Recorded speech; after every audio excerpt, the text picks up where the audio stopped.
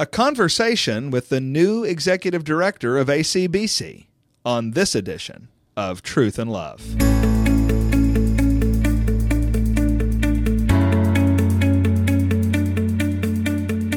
I'm Heath Lambert, and you're listening to Truth and Love, a podcast of the Association of Certified Biblical Counselors, where we seek to provide biblical solutions for the problems that people face.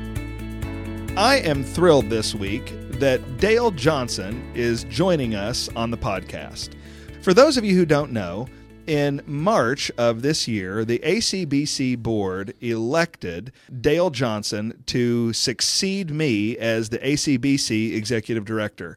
I went to the board last year and told them that I believed that the Lord was calling me to focus exclusively on my responsibilities at First Baptist Church in Jacksonville, Florida, and to step away from a ministry role at ACBC.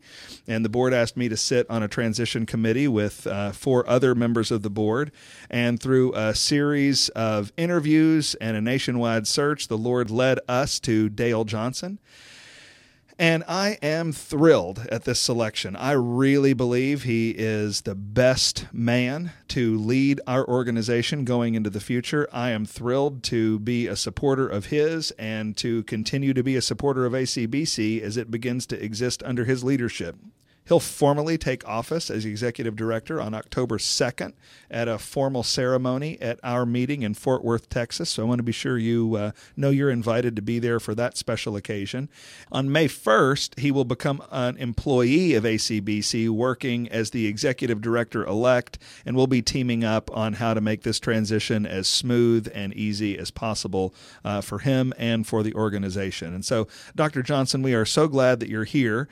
And what I want to do on this podcast, we're going to have 2 more interviews with you, but on this podcast, I just want our listeners to hear a little bit about you and your personal life. So tell us about your family, your wife, your kids, where you live.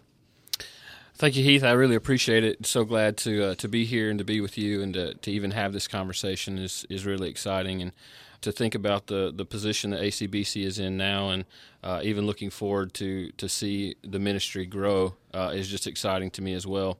I'm quite humbled by that announcement and the ability to lead ACBC. Currently, my wife and I live in Fort Worth, Texas, and I serve on the faculty of Southwestern Baptist Theological Seminary.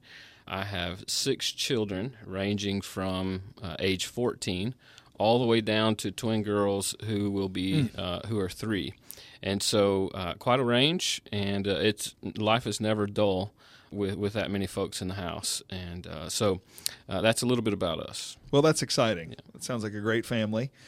Tell us about how you came to know Jesus Christ. Yeah.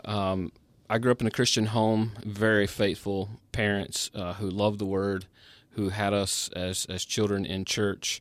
I have 2 siblings, and they brought us to church very faithfully.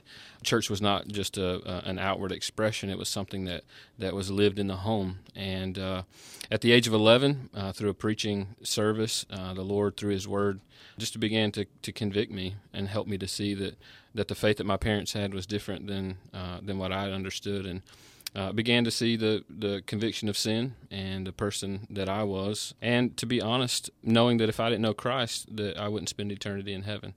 And so it was through that preaching ministry that the Lord brought me to Himself. I certainly at the age of 11 didn't understand the fullness of what salvation meant. Faithfully, the Lord has taught me the beauty of His salvation, the beauty of the gospel, in the full redemption of Christ. And so that's been a wonderful experience in growing. The Lord has been faithful through my life, through salvation, just helping me to understand His Word, living faithfully even through high school and through college. Just was very faithful to me in keeping me. Often I would give gratitude toward my mom for praying. So many times probably keeping me out of tons and tons of trouble. So I'm certainly grateful for the family that I grew up in and the pure gospel that I heard growing up. You are sharing about your call to Christ, what about your call to ministry? What happened in your life that led you from being a follower of Jesus to wanting to be someone who is pursuing and doing vocational Christian ministry? Yeah, that's a great question. So growing up in church, a lot of older people, even from a very young age, when I was a teenager, would describe me as somebody who they thought would be a preacher boy. When they said that, I didn't really appreciate that, to be honest with you, because I had vision to play professional baseball. It's something I'd always wanted to do. I had a chance to play in college, and it was really through my college days that the Lord really began this process of calling me to His ministry. Again, I still had the vision, wanted to play professionally during that time. Actually, during my sophomore year, the summertime, instead of going to play in a wooden bat league, which was kind of the expectation, I went on a mission trip to the Philippines, and during those 3 weeks, had an opportunity to preach the gospel more than 60 times in different places, street preaching, and in schools and around in the Philippines. And it was through that time that the Lord really began to make a call in this direction. Still somewhat unwilling, because I really wanted to play baseball. The Lord continued to work in my life through my junior year. Several things happened, along with getting married to my middle school sweetheart. And it was actually during that time, had lots of conversations with the Lord. We saw God do some amazing things even on our college baseball team. And it was actually me studying psychology as a major that the Lord really began to shift my heart to see that psychology described man differently than the way that the Bible describes who man is. And it was through that pursuit of understanding who God is, despite what was being talked about from a worldly, secular perspective, that the Lord really began to open up my heart to needs of the gospel for others. And I always had a desire to minister to others, really cared for others, so much so that I wanted to pursue a secular career in counseling. My dream came true, though. I had an opportunity to go and play professionally. Ironically, I was placed in Provo, Utah. And during my time in Provo, Utah, every evening after our game, we had an opportunity to go to some local apartment complexes, and I was able to share the gospel nearly every night, as many times as I wanted. And I think the Lord used that as an opportunity for me to place baseball on the back burner and begin to see the need of the gospel in the world. And so I think during those days, I didn't love baseball any less, but the need of the gospel in lost places just became so apparent and such a burden to my heart that it was at that moment I retired from baseball, pursued seminary that next winter term, and began to follow the Lord in vocational ministry.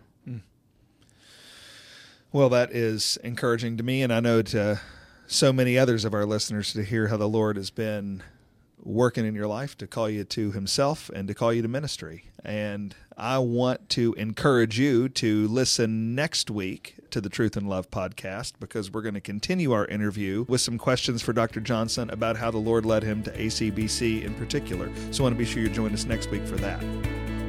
You're listening to Truth and Love, a podcast of ACBC. I want to invite you to attend our annual conference in Fort Worth, Texas. 2 really important events are going to happen at that annual conference. First, we're going to devote a series of days together about understanding what the Bible has to say about the problem of abuse and what the Bible has to say about how to help victims and the victimizers of abuse. So I want to encourage you to be in Fort Worth for that. Also, at that meeting, we are going to install Dr. Johnson on October the 2nd as the ACBC Executive Director. That's going to be a really important milestone in the life of our organization, in the life of the biblical counseling movement, and you don't want to miss it.